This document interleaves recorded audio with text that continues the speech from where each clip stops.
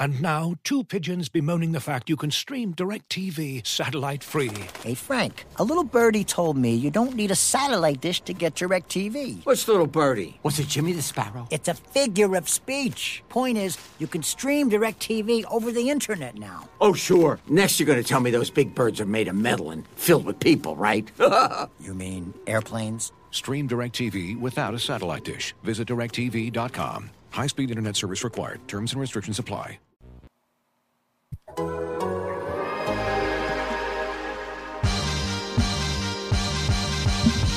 Dort. Donna Dort. Donna Dort. This is Lou Dort and I'm down to dunk. This is Lou Dort and I'm down to Dort. I'm Josh Giddey and I'm down to dunk. Hey, this is Kenny Hustle and I'm down to dunk. I'm Darius Baisley and I'm down to dunk. I'm Mike Muscala and I'm down to dunk. This is Poku and I'm down to dunk. I love cereal. Captain Crunch, Cinnamon Toast Crunch, Cracklin Oat Bran. Oh, I can have these? I'm going to share with my team, but I'm going to hog most of them. Welcome to Down to Dunk. I'm your host, Andrew Schlecht. We're part of the Athletic Podcast Network. Go to theathletic.com/down to dunk. Get The Athletic for $1 a month for 6 months. It's a great deal. It's a great time. You can see all kinds of things. Mock drafts coming at you quick. The draft lottery is like, what's it, like 3 months away? Got to be ready. Is that right? Got to be prepared. With me today, as always, is Alex Spears. Alex, what's up? What's up, Andrew? Andrew, you know what week it is? You know what comes out this Friday? What? Bro! You're not going to be diving into Elden Ring this Friday? Elden Ring? Elden Ring, my dude? Is it like a forest game? There is some forest in the game. It's a video game, and it currently has a 97 on Metacritic. It just came out. It's actually coming out like on Thursday night. But is it like Lord of the Rings style? Yeah, that's actually that's. Is it really close-ish? Yeah, nice. I'm very excited. My wife is on a beach trip this weekend with her friends, and so I have like 72 hours of just. You get to play Elden Ring. You get to play Elden Lion for all the weekend. Elden Lion, yeah. Oh, cool. Let's see. Oh, you want to start off with a question from the chat from Tyler Carroll, the draft lottery guru? Oh, the numbers man. What does the numbers man say? Numbers man wants to know, how many players in this draft have a higher ceiling than SGA? I think we've answered this question before, maybe? That's so tough because you obviously never would have said that about SGA coming into his own draft. That's why he went whatever he went, 11th or whatever. Yeah. So it's really hard to say. I mean, if people think it's an average draft, there'll probably be like two guys that end up being better than SGA. That would be my guess. I mean, no idea who they'll be. I mean, as of today, I would maybe say Chet. And then it gets dicey real fast, honestly, on guys that I think would be better than him. Yeah, I mean, take your pick. I just like one. I haven't dove in yet, other than like listening to Sam Vecini and listening to some of the other draft guys I like. Yeah, but I haven't started like watching the highlight mixtapes because I know that I have a bias against Banchero. In my head, I just don't like him for some reason, but I like can't really base it on anything because all the podcasts I listen to still really like him and have him ranked highly. Yeah. But there's just something about, I've watched a few of his games. There's just something about it that is rubbing me the wrong way. Yeah. And I don't know what it is. Yeah. I need to figure out that. Yeah. I think also with like Jabari, he can do like the one dribble into a jumper. He can do the jab step into the jumper, but he's not a guy that's going to be like, that you can just he can have the ball all the time. So it's hard. Which is good. It'd be great for OKC. Yeah. As far as like a higher ceiling, though, it's hard for me to say he has a higher ceiling because SGA could potentially be a guy that just has the ball in the fourth quarter of a playoff game. You know, I sure. don't know that Jabari could be that guy. Paolo could, at his highest ceiling, be that guy. Yeah. Can he get there is a giant question mark. You know, Chet could be that as well, but could he get there is also a giant question mark. That's one of the things that's so interesting about thinking about these Thunder players because, we've been having these conversations, Josh, Giddey, and SGA have not been good on the court together so far. Fine. I think their 2-man net rating is like -10. Who cares? Like, he's going to come back. We're going to get to see it more. But we're having those conversations because we're thinking of these two guys as like the best two guys on the team. Right. If you throw a third guy into that who's like on their level, now you just have all these other new issues. They're obviously great issues to have. Yeah. But it's so funny. Like, we're thinking about it so narrowly in terms of like, how do we fit these two guys together? You throw one more guy into it, and they're going to probably look drastically different than they've looked on the Thunder team thus far in terms of their role and how they play. That's why I've been so against like cutting bait on anybody this year, even Dort. It's like, except Bays. You have to acknowledge that we did kind of cut bait. Oh, I wouldn't even say his name for like 3 weeks. So I think that counts. Yeah, no, I'll count that. If you're terrible for a while, yeah, we'll count that.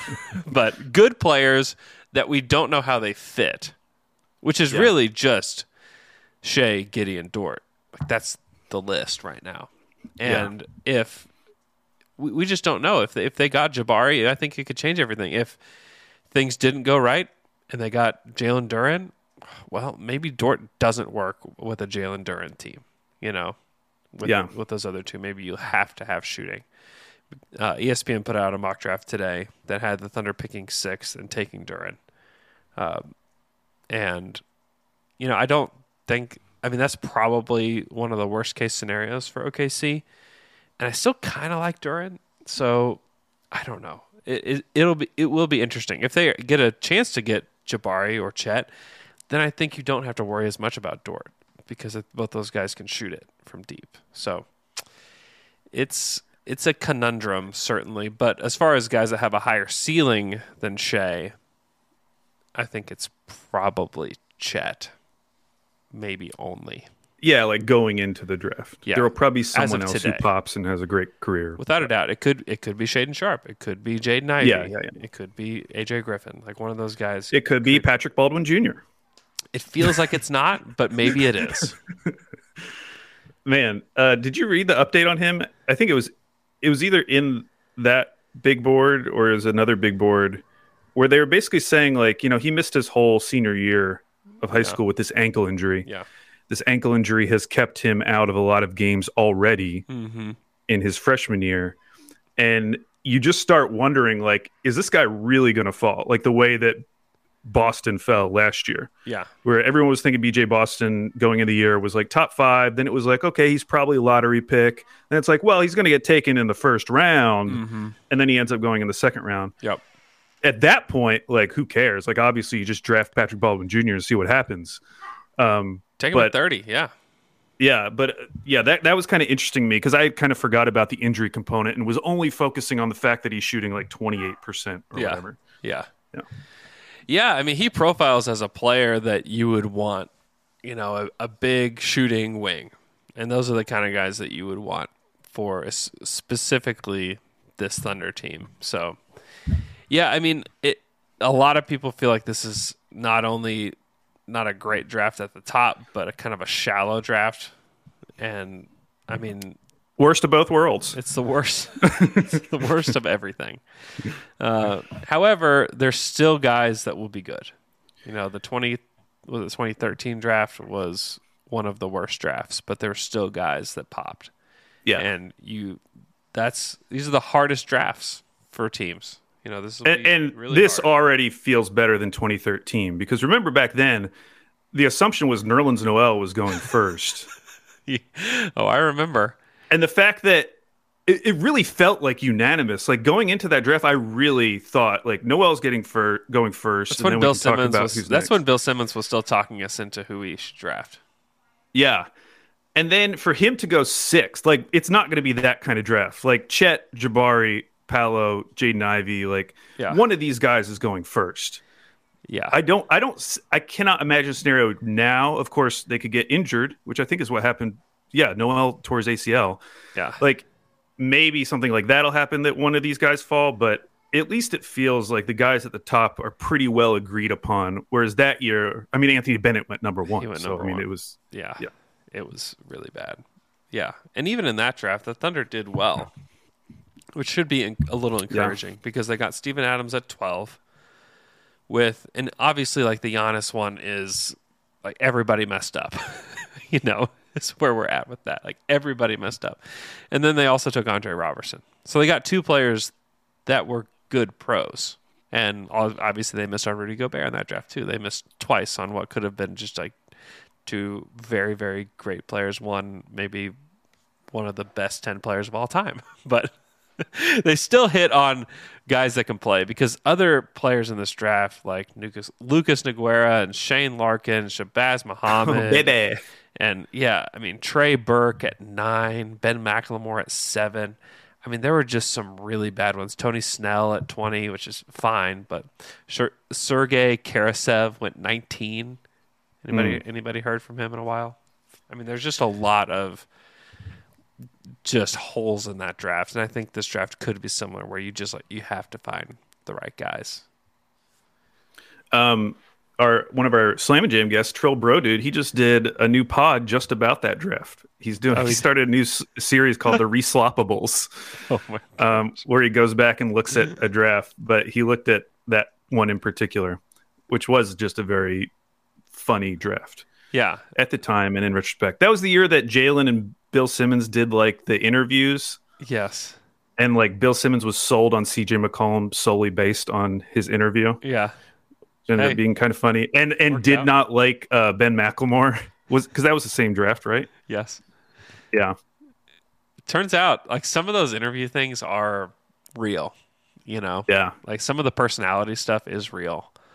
And I think part of the personalities of this particular rookie class for the Thunder is like they're all good dudes, well spoken, and I think that is like it's a part of the equation, right? I mean, it's hard to. I'm trying to think of like, has there ever been like a superstar that was just like could not put his words together?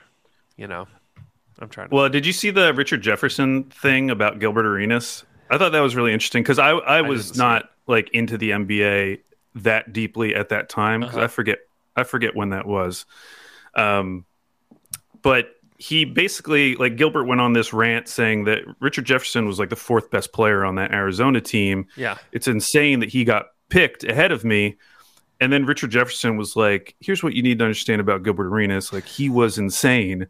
When we had this big interview with all of the potential draftees and they were teaching or talking to us about like what we should do and like what we were looking forward to, Gilbert stood up and said, they asked him like, what's your dream? Like, how do you see this going? He said, I want to be an international pimp, and like got lit into by the guy who was leading this conversation. And there were just like all these red flags like in the lead up to the draft.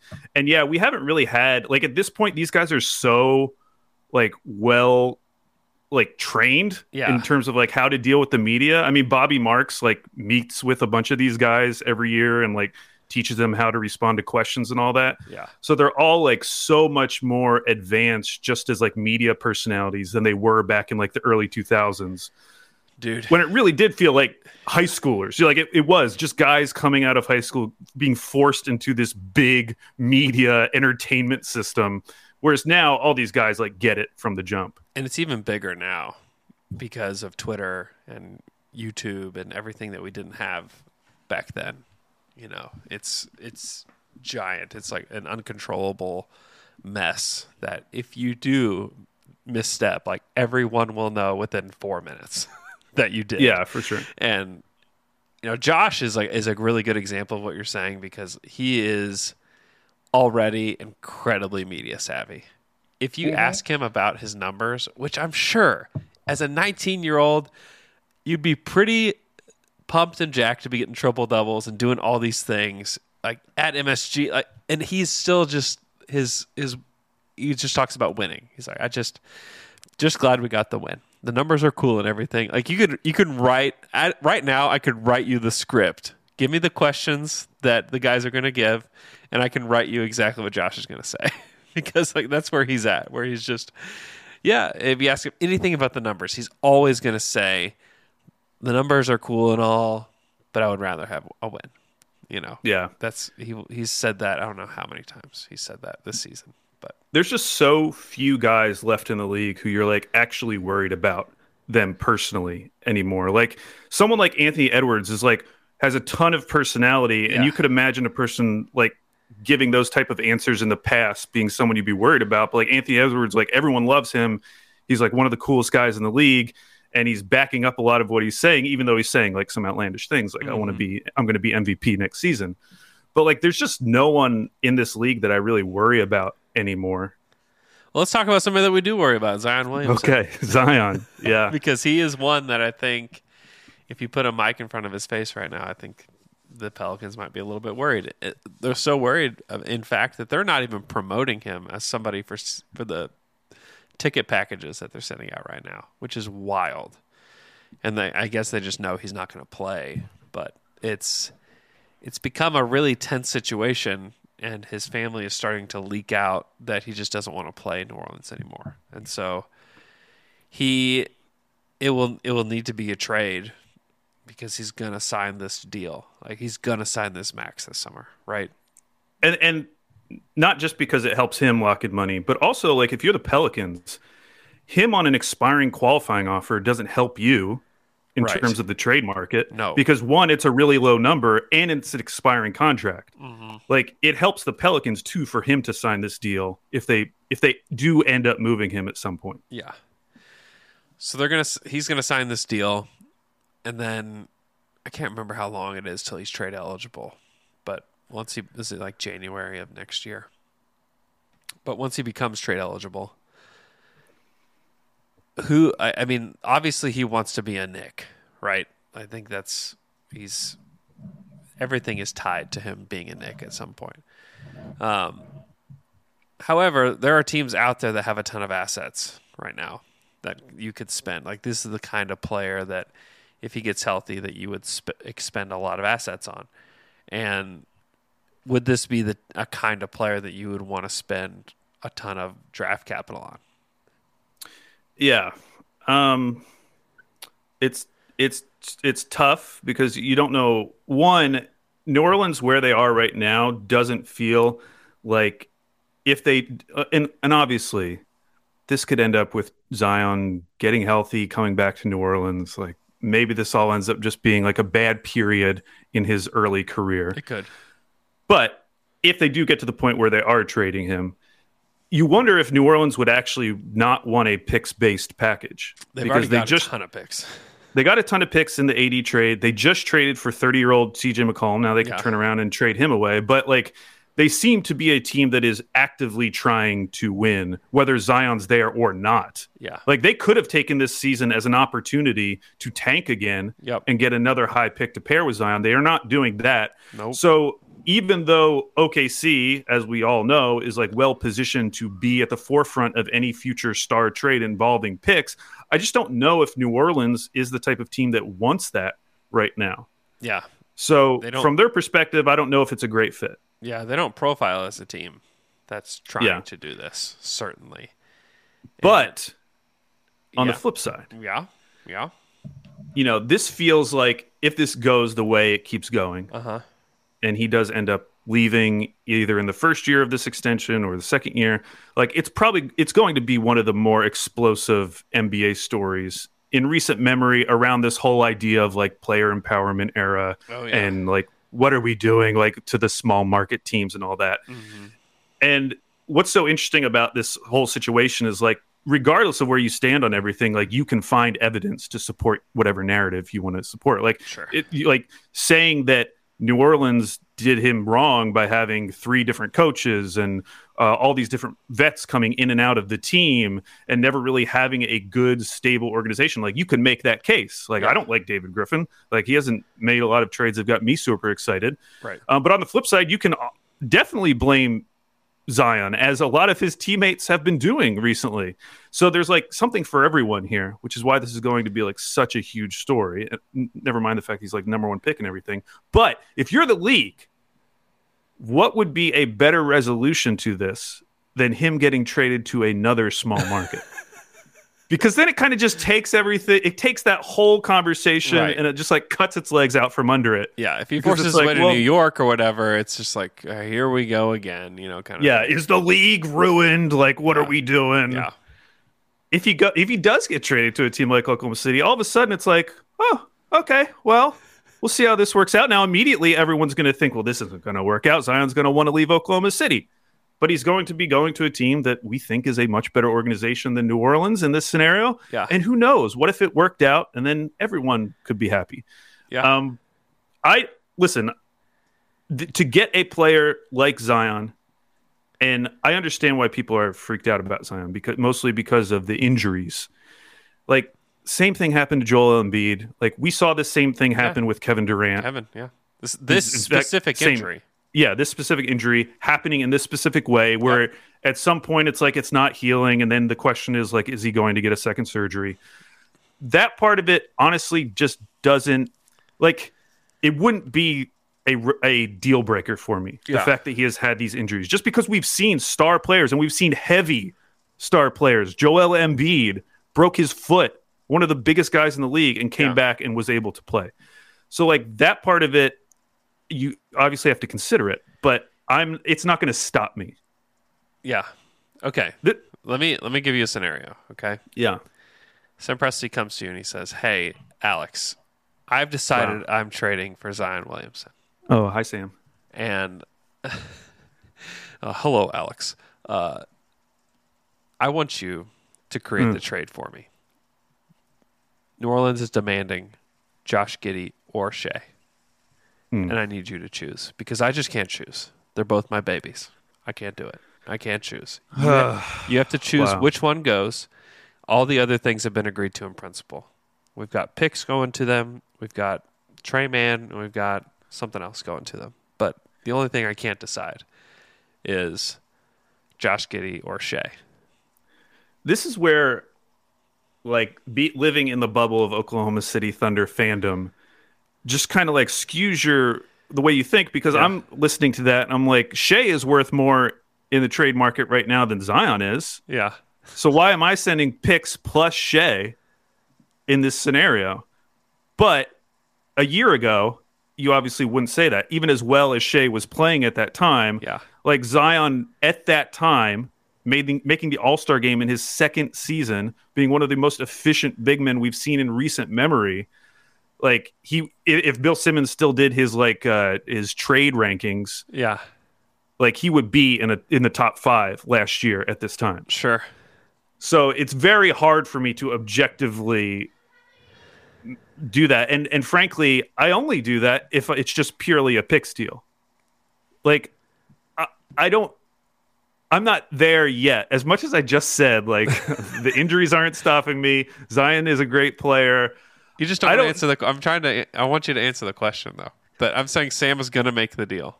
I would rather give, like, 5+ first rounders than give up Giddey or Shea. But you have to give up one. I have to give up one? Yeah. And Sam says, you know what, we've gotten a look at his medicals, and Zion Williamson is going to be a superstar. He will be a top 5 player in this league. Okay. We don't have confidence that Josh or Shea will be a top 5 player in this league, and that's why we're doing the deal. And but we want to pair him with one of them, and we can't decide which one. Here's what I would do. I would actually trade Giddey. Okay.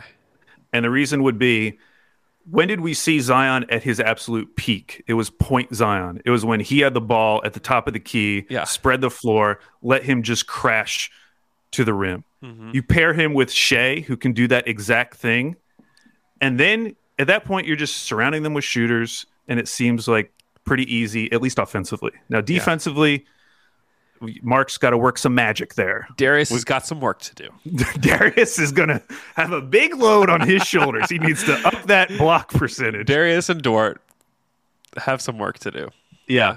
But, yes, in that scenario, because obviously Zion can play off ball, and he will probably be great playing off ball. Yeah. But I loved the point Zion thing so much. I would want to emphasize that.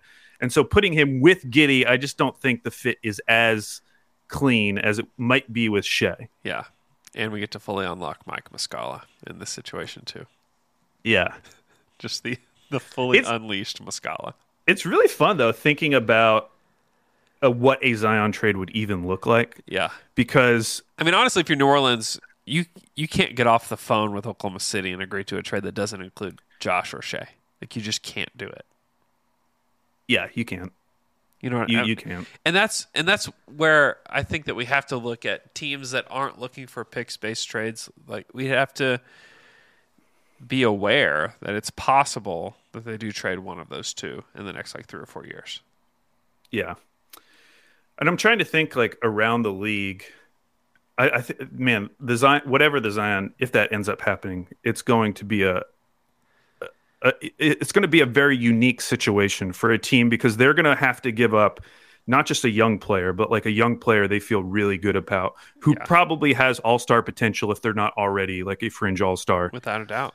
And you're committing to Zion, who, yes, you at that point in this scenario that we're all making up, you would have him on a long-term contract, but as we've seen, he can just not play, as Ben Simmons has not done. Yep. And he could force a trade as soon as he got to the next place, and it wouldn't really matter. Yep. So, yeah, I'm very interested to see how this turns out, because it could end up being just a blip.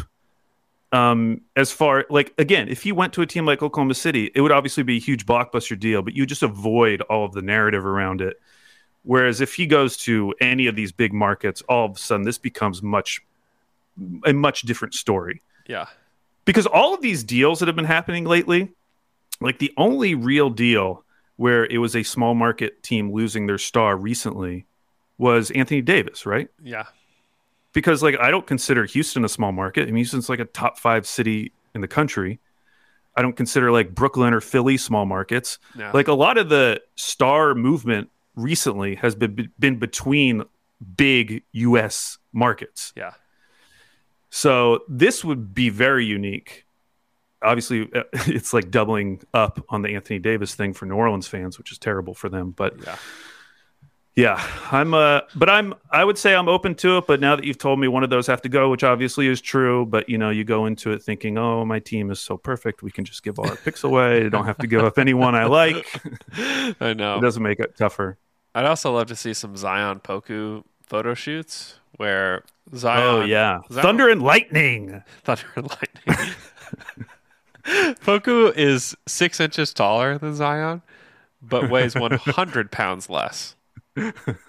Literally 100 pounds less. You could probably do a shot where he's standing behind Zion and you can't see any of Poku's body but just his head. You just see his neck and his head. Yeah, that'd be cool. I would love those photo shoots. I would be very excited about that.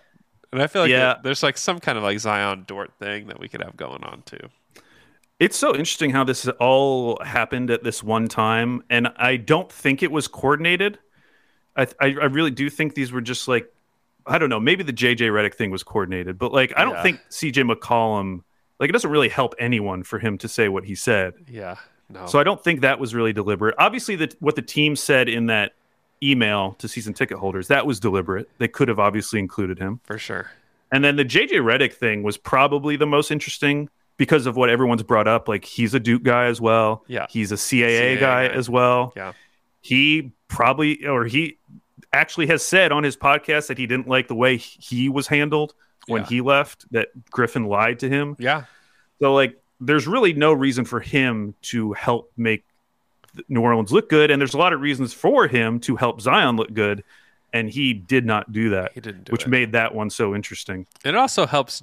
This also helps JJ in a way too, where if JJ is being more transparent and is saying stuff, everybody heard it.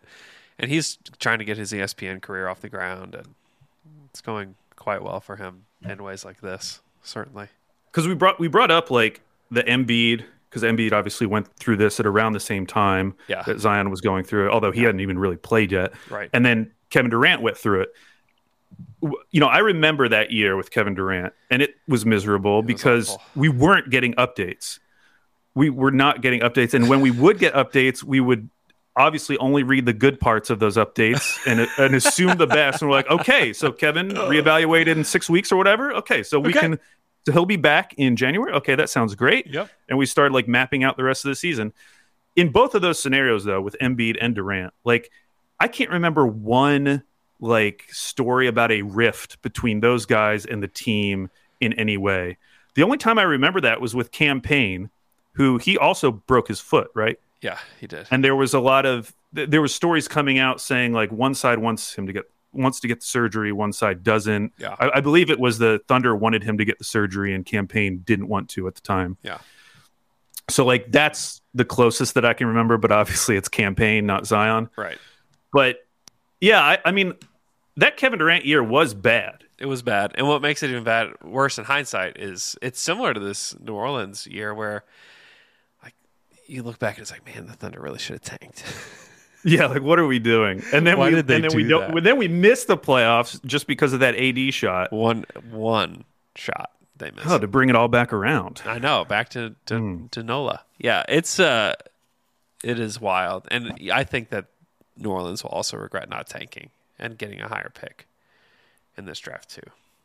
Yeah, I mean, I understand that you can only sell your fans on ideas like that for so long, and it feels like they've been in this constant churn of a rebuild. Yeah. Like the only time they felt like they had a fully formed team was that Rajon Rondo year.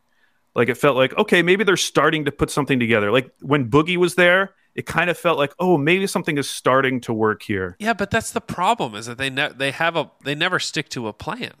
It's like, well, in their defense, like that one they couldn't have stuck to because Boogie gets hurt and it's kind of all over really fast. I understand that, but they always try to expedite things at the wrong time.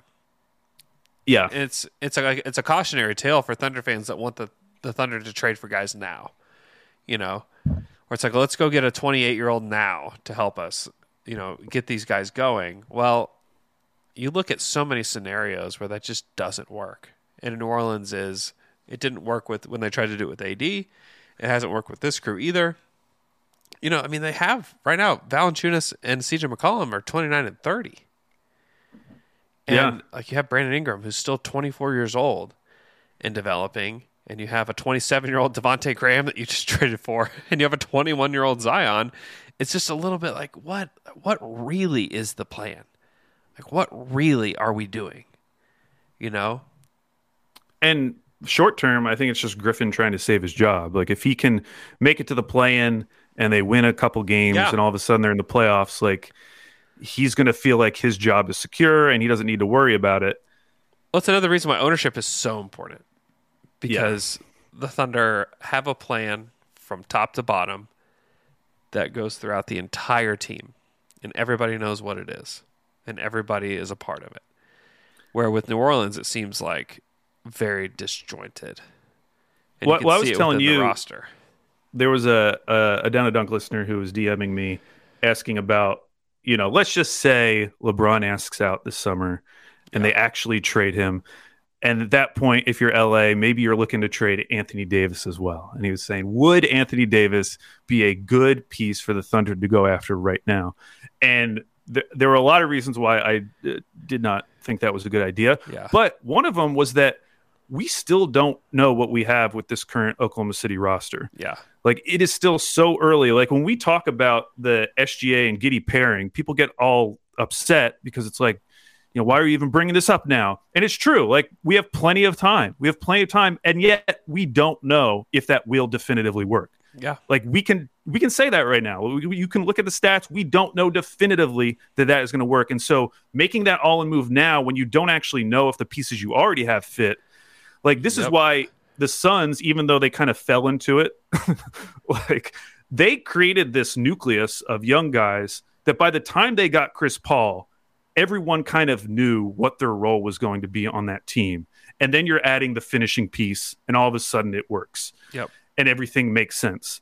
That, even though I'm not positive the Suns really had the foresight to see that coming that far away, like that makes more sense to me than saying, let's go all in right now. Now, it's different if it's like a Jaylen Brown or someone who's like 24. Then it's like, yeah, if you could somehow get him without giving up Shea or Giddey, of course you would.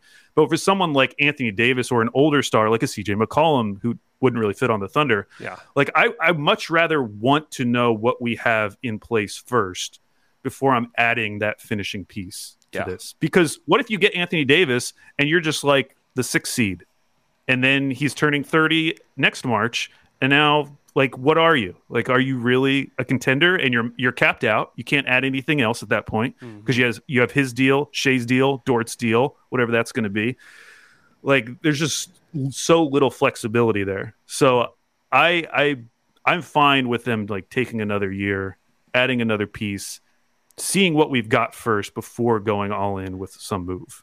Yeah, and I think you can take comfort in what Sam did the first go around is that he did exactly that. Like, he waited until he saw these guys together and then, tried to make a trade for a center and should have made the first trade, just stuck with it, stick through the turf toe, Sam.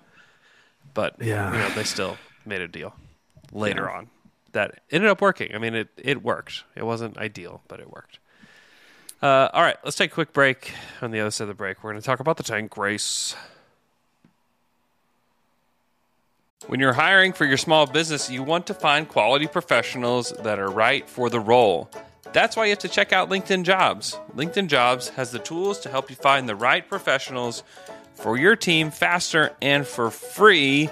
When it's time for me to find a job, I went right to LinkedIn Jobs. They helped me find the right employer, and it was, very, very easy process. LinkedIn isn't just a job board. LinkedIn helps you hire professionals you can't find anywhere else. Even those who aren't actively searching for a new job might be open to the perfect role. In a given month, over 70% of LinkedIn users don't visit other leading job sites. So if you're not looking on LinkedIn, you're looking in the wrong place. On LinkedIn, 86% of small businesses get a qualified candidate within 24 hours. Hire professionals like a professional on LinkedIn. LinkedIn knows that small businesses are wearing so many hats and might not have the time or resources to hire. LinkedIn is constantly finding ways to make the process easier. They even just launched a feature that helps you write job descriptions, making the process even easier and quicker. 2.5 million small businesses use LinkedIn for hiring. Post your job for free at linkedin.com/dunk. That's linkedin.com/dunk to post your job for free. Terms and conditions apply. Looking for an assist with your credit card but can't get a hold of anyone? Luckily, with 24/7 U.S.-based live customer service from Discover, everyone has the option to talk to a real person anytime, day or night. Yep, you heard that right. You can talk to a real human in customer service at any time. Sounds like a real game changer if you ask us. Make the right call and get the service you deserve with Discover. Limitations apply. See terms at discover.com/creditcard. And we're back after that quick break. The Thunder currently sit at 4th in the tank race. They are 3 games behind Houston, who still somehow have all these guys. Even though we did the Wheel of Fandom for Houston and had a guest on, I still feel very confused about the Houston Rockets and what the heck is going on in Houston. Yeah, me and Andrew, full disclosure, had a tough time like choosing someone to go after to get a guest for the Rockets. Yeah. And my obviously we know my background with the Houston Rockets and the Houston Rockets fan base. Yeah. But I just like watching this team and then going through Rockets Twitter, it's been very hard to find voices who like are angry about the way they're developing these guys. Like you see it from the fans, like you'll see it from Rocket fan accounts, but like in terms of like the big reporter guys in Houston, it's like overwhelmingly positive. Yeah. And I don't know, like maybe they would perceive Thunder fans that exact same way. I feel like I'm more negative in general about like the Thunder, but like maybe they would see us the same way. Maybe that's just how it is when you're a young bad team. Like maybe all of Detroit is like that as well. And you need that negativity from the actual fans out there who are replying to these big account tweets. But yeah, it was just I wanted to find someone who would like really get into it. Like why are we playing Christian Wood? Yeah. I do not like watching him play. I don't think he's helping them. He's like the ultimate tank commander if you look back through his career. Like, what is the purpose of this right now? And I just felt like we were never able to really find that. We didn't get there. Yeah, which is fine. Maybe it all works out. Maybe they get Chet, Paolo, and next season it all works out. So that's why I can't even be that down on it, because they are doing the thing that we want Oklahoma City to do, which is positioning themselves for a top pick. Yep, they're doing and it. If they land a superstar, none of this is really going to matter. And it's more pertinent that they do it now and quickly because of their pick situation.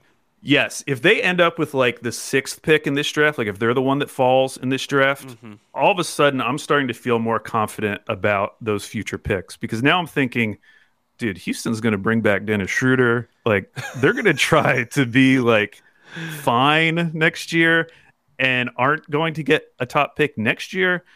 I don't know. I would be excited for those future picks if they fell in this draft, because I definitely think they need one more piece, and they need to get rid of some of these vets. Yeah.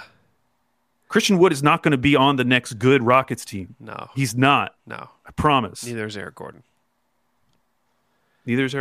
Yeah. It's weird. It feels a little Timberwolvesy to me at this point. Where, I mean, it didn't matter that the Timberwolves got the number 1 pick 3 times. Yeah. You know? Yeah. I mean, that's why having a culture and having a plan and having organizational alignment is so important, because you can, even with lottery luck, find yourself in a bad situation because you don't know how to form a team. You know, that's that the picks and the talent, unless it's like a LeBron type talent, you know, they don't have that yet. And there's not a LeBron type talent in this draft. There could be in the next draft, like just talent that doesn't matter, you know, what you've done to your team. You're just going to win anyways. That's not the case with Jalen Green. It's not the case honestly with Josh or with Shea. You know, you have to have some kind of organizational plan to get yourself there. Which from the outside, I just don't see it yet with Houston. And perhaps they develop it, but I just don't see it yet with them. Okay. Who are we afraid of in this tank race? I think 4th is the most likely spot that Thunder end up in.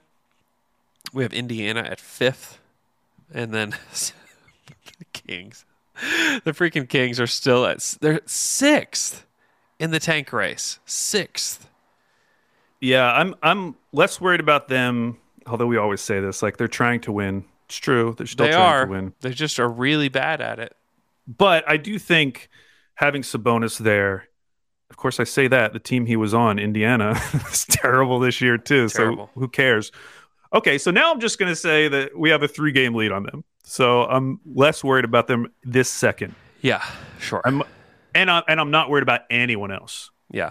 New Orleans, San Antonio, New York Knicks, Portland. I don't care about any Portland's of them anymore. 4.5 games now. No, from what I can see, Portland is... Oh, not Portland. I'm looking at New Orleans. I'm sorry. 6.5 6.5 games. Yeah, Isn't that wild? It's very wild. So, the only team I really am worried about this moment is Indiana, who we play in the next week. Yep. After we have, I think we play a good team, and then we play Indiana. And Indy but has it's on the the second night of a back-to-back. It's second night of a back-to-back, and they have the weakest strength of schedule moving for the rest of the season, I believe. Yes, they do. So you feel a little bit better about that. So yeah, I would be shocked if we jump up, if we got to 3rd, and I would be shocked if we fell below 5th. So it's feeling like 4 or 5, and I would put it at like 80-20. That'll be 4 versus 5. Yeah, that's how I feel too. There is a chance that Indy just stinks. And there's a chance that Shea comes back and maybe like stuff starts clicking with Giddey, which would be awesome. That would be great. Like if that's why we're winning games at the end of the season, because all of a sudden that net rating with Giddey and SGA suddenly starts shooting up, like that's awesome for the future of this team. Because again, I'm not really concerned about us dropping that far. Yeah, if that's why we're 5th, then so be it. Yeah. And it doesn't seem like they're going to be playing Kenrich or Muscala or any of those guys a whole lot the rest of the way. Are we going to get any Robert Woodard? I believe it's the 3rd, right? Robert Yes. Woodard the 3rd? Yeah. I don't know, man. he was a guy that was projected as a first rounder. He went in the second round to Sacramento and then disappeared. So I have no idea. Yeah, he was brought up by Sam Vecini as a pre-draft guy, which is a term that's people are arguing about this week on Twitter. But just the idea of taking a guy who maybe should have stayed in school an extra year. Yeah. You take him like a year early thinking you're getting a discount on him. And then you kind of have to turn it around quick, though, because that he's behind developmentally. And so you're trying to turn this guy into something to make it all worth it. Yeah. Did not happen with Robert. And Robert. I think it was his name, Robert? It is. It just sounds, it's a funny one name for him. Robert. But Ben Kreider, I believe that's how you say his last name. He watches all of the Blue games. Yeah. And I just happened to see that his description of what Robert Woodard's first game, he said, going through the motion, he's a blank 0 of 5 in his Blue debut. So that doesn't sound great for an early start. Meanwhile, DJ Wilson is just like destroying the G League every single game. Yeah. And you wonder if he would be the more likely guy to be brought up to get us some minutes here at the end of the season. Well, they just signed Olivier Sarr. True. To his two-way. The Thunder roster's full.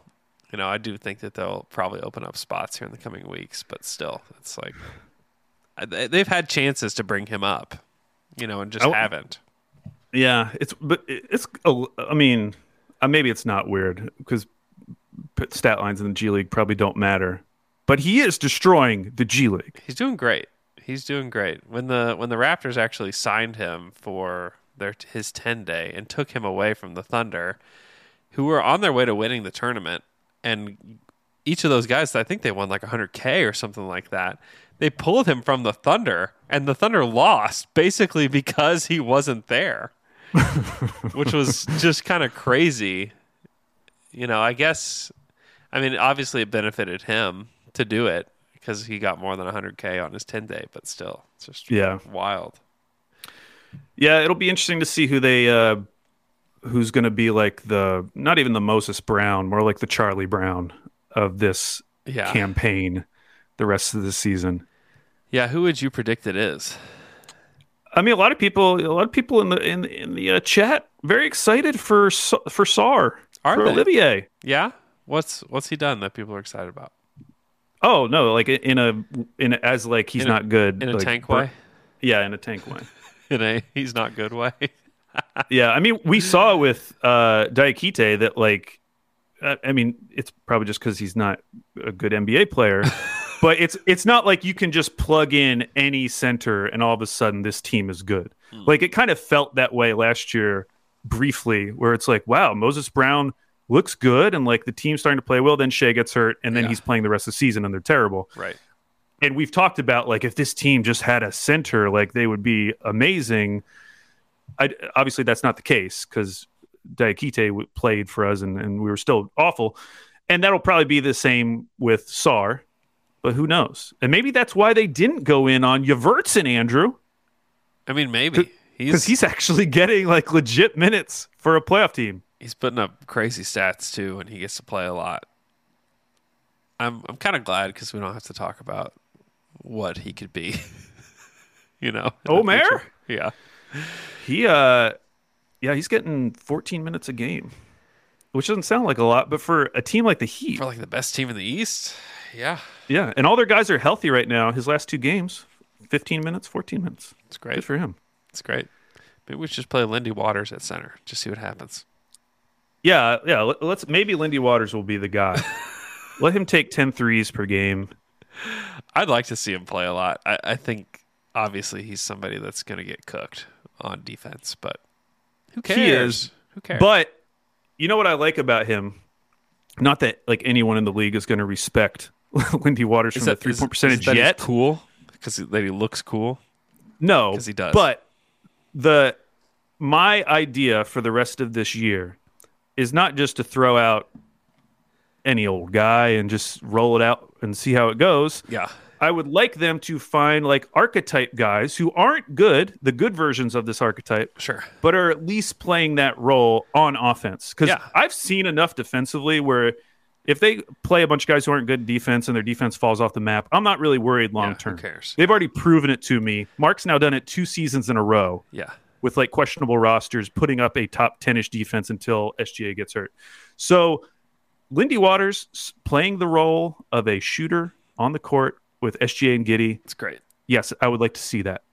You can find anyone else who can shoot. Like let's do a little bit of that. I don't think the team's going to be amazing, and I think the defense will fall off. But maybe we can get a little better idea of what SGA Giddey as a pairing could look together, or with surrounding talent that makes sense. Yeah, even if that.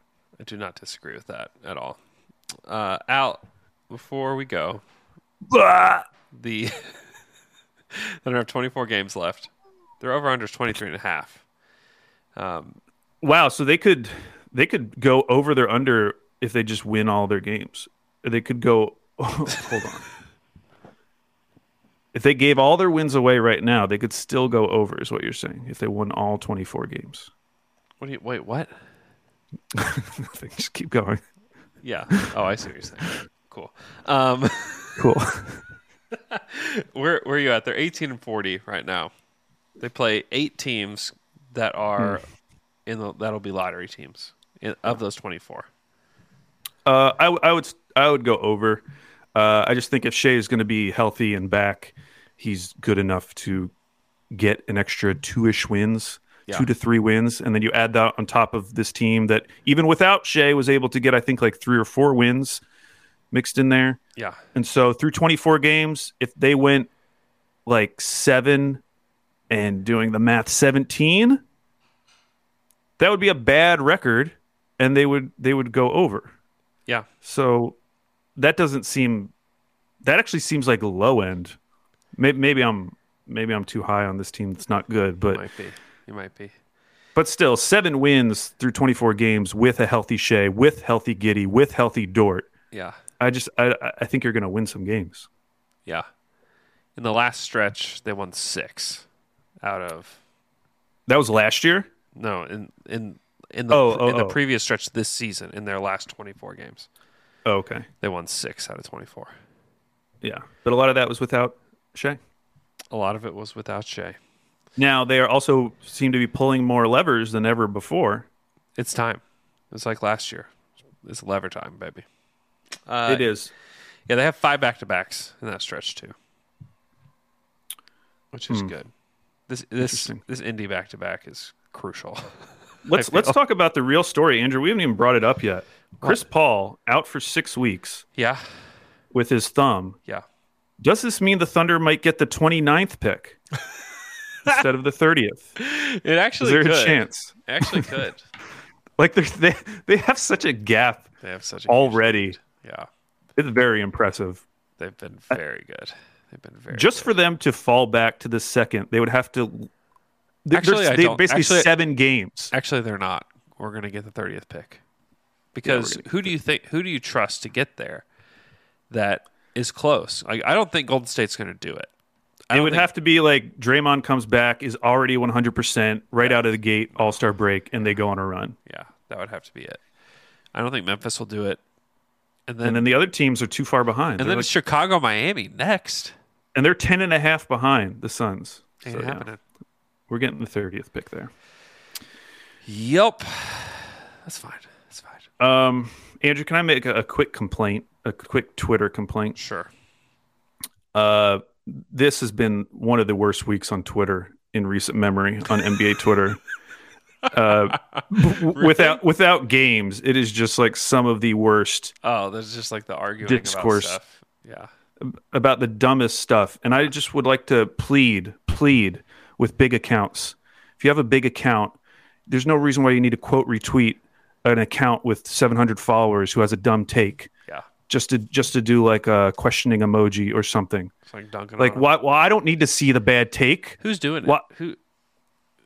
Who did you see that did it? I have not seen it. There was this is not the only example of this. Yeah. But there was a tweet from a guy who has like 700 followers. He's allowed to say whatever he wants. Who cares? He was saying that you could make an argument that Tony Parker is the best international player of all time, which admittedly, not a great take, okay? Not a great take. Bad take. But He's just a guy. He's just a guy. He's just throwing it out there to the ether. He's just a local French guy, right? If you're one of his friends and you want to dunk on him, go ahead. But if you're a big account, like, one, you don't need to punch down, but two, I don't need to see it in my feed. I don't need to see this bad take. Huh? Who was it that quote tweeted it? I don't need to call people out because here's what I'll say, Andrew. I went to the tweet. This guy, again, he has like 700 followers. He's already up to 400 quote retweets. There were multiple blue check marks who had quote retweeted this guy to dunk on him.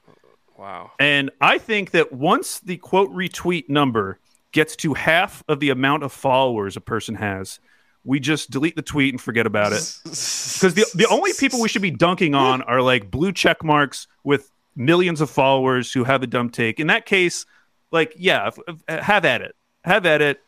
But when it's just like a guy, it's just a guy. Maybe he really likes Tony Parker. Who cares? Maybe he met Tony Parker at a Subway one time or something. Like, who cares? Why are we dunking on these people? It's just like so incentivized. This is something I'm really trying to do myself, which is to not quote retweet bad takes just to dunk on them. Yeah. Because it's like the only thing people do on Twitter. It's like the only thing. And everyone thinks they're being super clever when they do it. And everyone's doing like the same joke about whatever the dumb thing the dumb person just said. Yeah. And meanwhile, they're the same people complaining about how there's not enough smart takes in NBA media. They're the ones sharing all the dumb takes with me. That's true. I'm not watching First Take. And meanwhile, these people are sharing First Take with me every single day, telling me how dumb this thing is they just said. Like, I wouldn't have ever seen that dumb take if you hadn't shared it. That's so true. Why are we doing this? Yeah. Why don't you just say smart things and ignore the dumb people that you don't think are smart? Yeah, stop sharing Perk stuff with me if you don't like him. Yeah, stop sharing Perk stuff. I don't need to read Perk's comments. I'm not following him for a reason. Yeah, carry on, everybody. Away from from the Perk stuff. Yeah, I need to see more people dunking on Seth Partnow about his Daniel Gafford takes. All right. See, that's more fun because, I think of Seth as a smart guy, and he's more likely to engage with whatever the criticism is going to be. Yeah.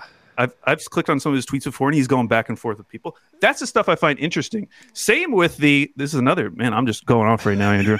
There's been some calls this week from people who are using the Zion situation to say abolish the draft. Oh, and give me I hate this so much. Yeah, go ahead. And Twitter is so toxic. Anthony Irwin, who is the LA Lakers guy, I think. Yeah. He tweeted out like, "Hey, for people who are small markets, thinking about the abolish the draft idea, who is the best free agent that your team has ever acquired?" Yeah. And so people are saying, like for the Thunder, we might say Anthony Morrow or Nerlens Noel or whatever. Yeah. And his point was just like, like these are the caliber of players these small markets have gotten over time. Yeah. Like whether you agree with it or not, like it's a fine thing to throw out there. You go to the quote retweets and there's people who are like, players are not commodities to be traded. Like, and they go to this whole basically every take is so extreme that we can't even have, because I'm willing to have the conversation about abolish the draft. Sure. But the way it takes place on Twitter is the people who are pro abolish the draft, and this happens in politics as well, you just tweet whatever you believe. Yeah. You don't respond to any of the valid criticisms against, and everyone who agrees with you likes your tweet, retweets it, and then the other side does the exact same thing. I would love, Nekias Duncan tweeted out that he's in favor of abolishing the draft. I would love a conversation with Nekias Duncan and someone on the other side actually working it through, because the experience of these arguments on Twitter is so worthless. It's so worthless, and I can't stand it. I probably should just get off Twitter, but I feel like I have to stay on. I know. I just try not to. If it's something that I just don't agree with completely, I just try to stay away from it, honestly. That's what I'm trying to do now. Now, hot take, Andrew, if they did abolish the draft, I actually don't think it would be terrible for OKC. What do you think about that? I think you're absolutely wrong. I'm not saying it generally it would be bad, but I think you'd be surprised, because I do think in that scenario, not every good young player can go to the exact same teams. There'll still be a salary cap in that. Are you trying to say we'd have Evan Mobley right now because of that one commercial where he had the OKC hat? That's a great one. I hadn't even thought about that, but yes, didn't Shea pay for his Chipotle? I don't know. Not sure on that one. I just think that the idea of abolishing the draft would have the same unintended consequences that everything else the NBA does to try to fix this issue would have. And I think what would happen is you would have a bunch of these super teams initially. Yeah. And then they'd all hate each other and ask for trades elsewhere over time. Yeah. I think it's a horrible idea. If you want to really kill the small markets, this is how you do it. Okay, what about instead of abolishing the draft, you guarantee you give draft picks based on population size of cities every year. So I think New Orleans would get the first pick every year. What do you think about that? I bet you like that idea, don't you? I think all these ideas are just leading to the Kings just not being a team anymore. I still like the wheel idea and variations of the wheel idea. It's just what is like absolutely horrifically wrong with what we're doing now? Would be my question. That they changed the odds. I would go back to the old odds. I would too. Yes. Besides that, what is so bad? Because the thing about it, like the NBA won't change it because people tune in for the draft. People get excited about it. Oh yeah. You know? Whereas no, if it were just like a free agency thing, like it's harder to monetize that. No, I mean the argument against it is like the labor argument that these guys are. I know that. I know. Yeah, I know what it is. That whole I argument. get it, but it's just like sorry, like this whole newsflash. This whole thing is not about humanity. It's about money. It is about and the money. draft makes the NBA and ESPN and everybody else a ton of money. There are jobs that exist only because of the draft. Sam Vecini has a job where all he does is write and cover the draft and talk about the draft. That's his whole job because it brings in money to The Athletic. Okay? If it were just a free agency, it's like, well, let's just make this about the people. You know, I'm sorry. It's not about that. And it never has been and it never will be.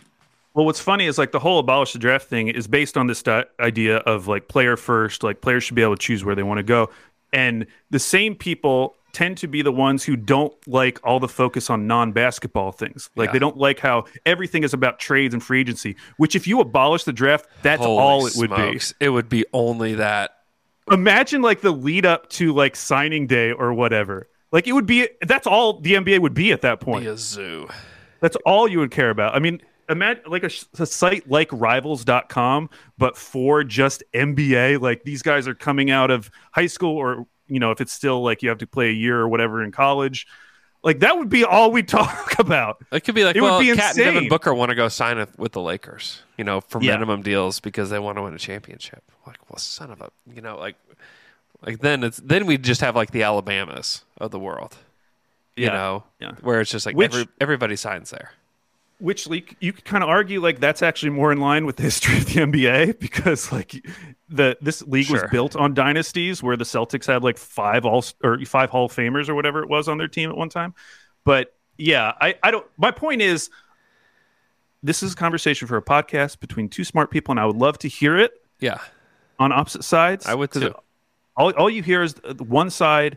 And they're able to make arguments that make sense within that bubble. Yeah. And I just want to see them communicate with each other. That's all, Andrew. I love the draft.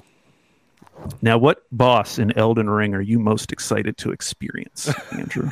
Shams Charania just tweeted, New York has a plan to phase out the vaccine mandate in the coming weeks. Good. That's great. So Kyrie's going to get to play. We can stop talking about it. And we'll just get to see what the Nets look like. That's right. We can stop doing the joke that everyone does, like, well, should the Nets try to target the 10th seed? Well, they're doing it on accident anyways. Doing that already. We can stop doing that. Dude, if that happens, that'll be like the final piece to the perfect playoffs. It will be. Especially in the East. Great. West, I'm less interested in. I'll still watch them. But the East is going to be so incredible. Fun. So fun. Can't wait. Oh, my gosh. Whew. All right. Thanks so much for listening to the pod. We will have a Friday pod coming at you. Thunder play again tomorrow night. I assume they won't cancel because of weather.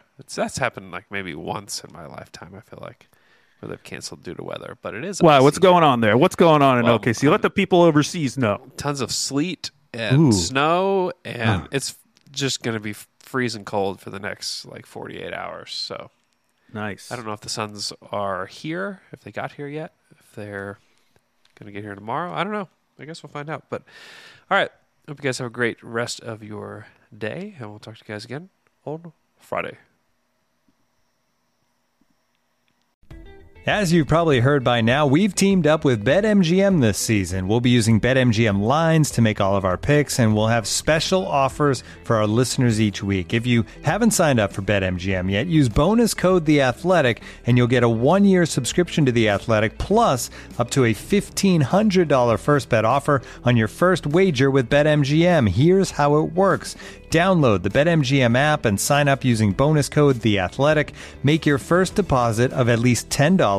Place your first bet on any game and claim your voucher for a 1-year subscription to The Athletic.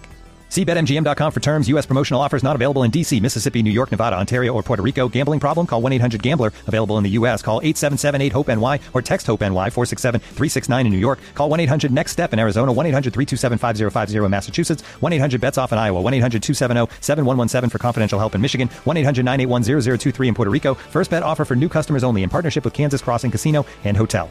Don't forget, if you haven't signed up for BetMGM yet, use bonus code The Athletic, and you'll get a 1-year subscription to The Athletic, plus up to a $1,500 first bet offer on your first wager.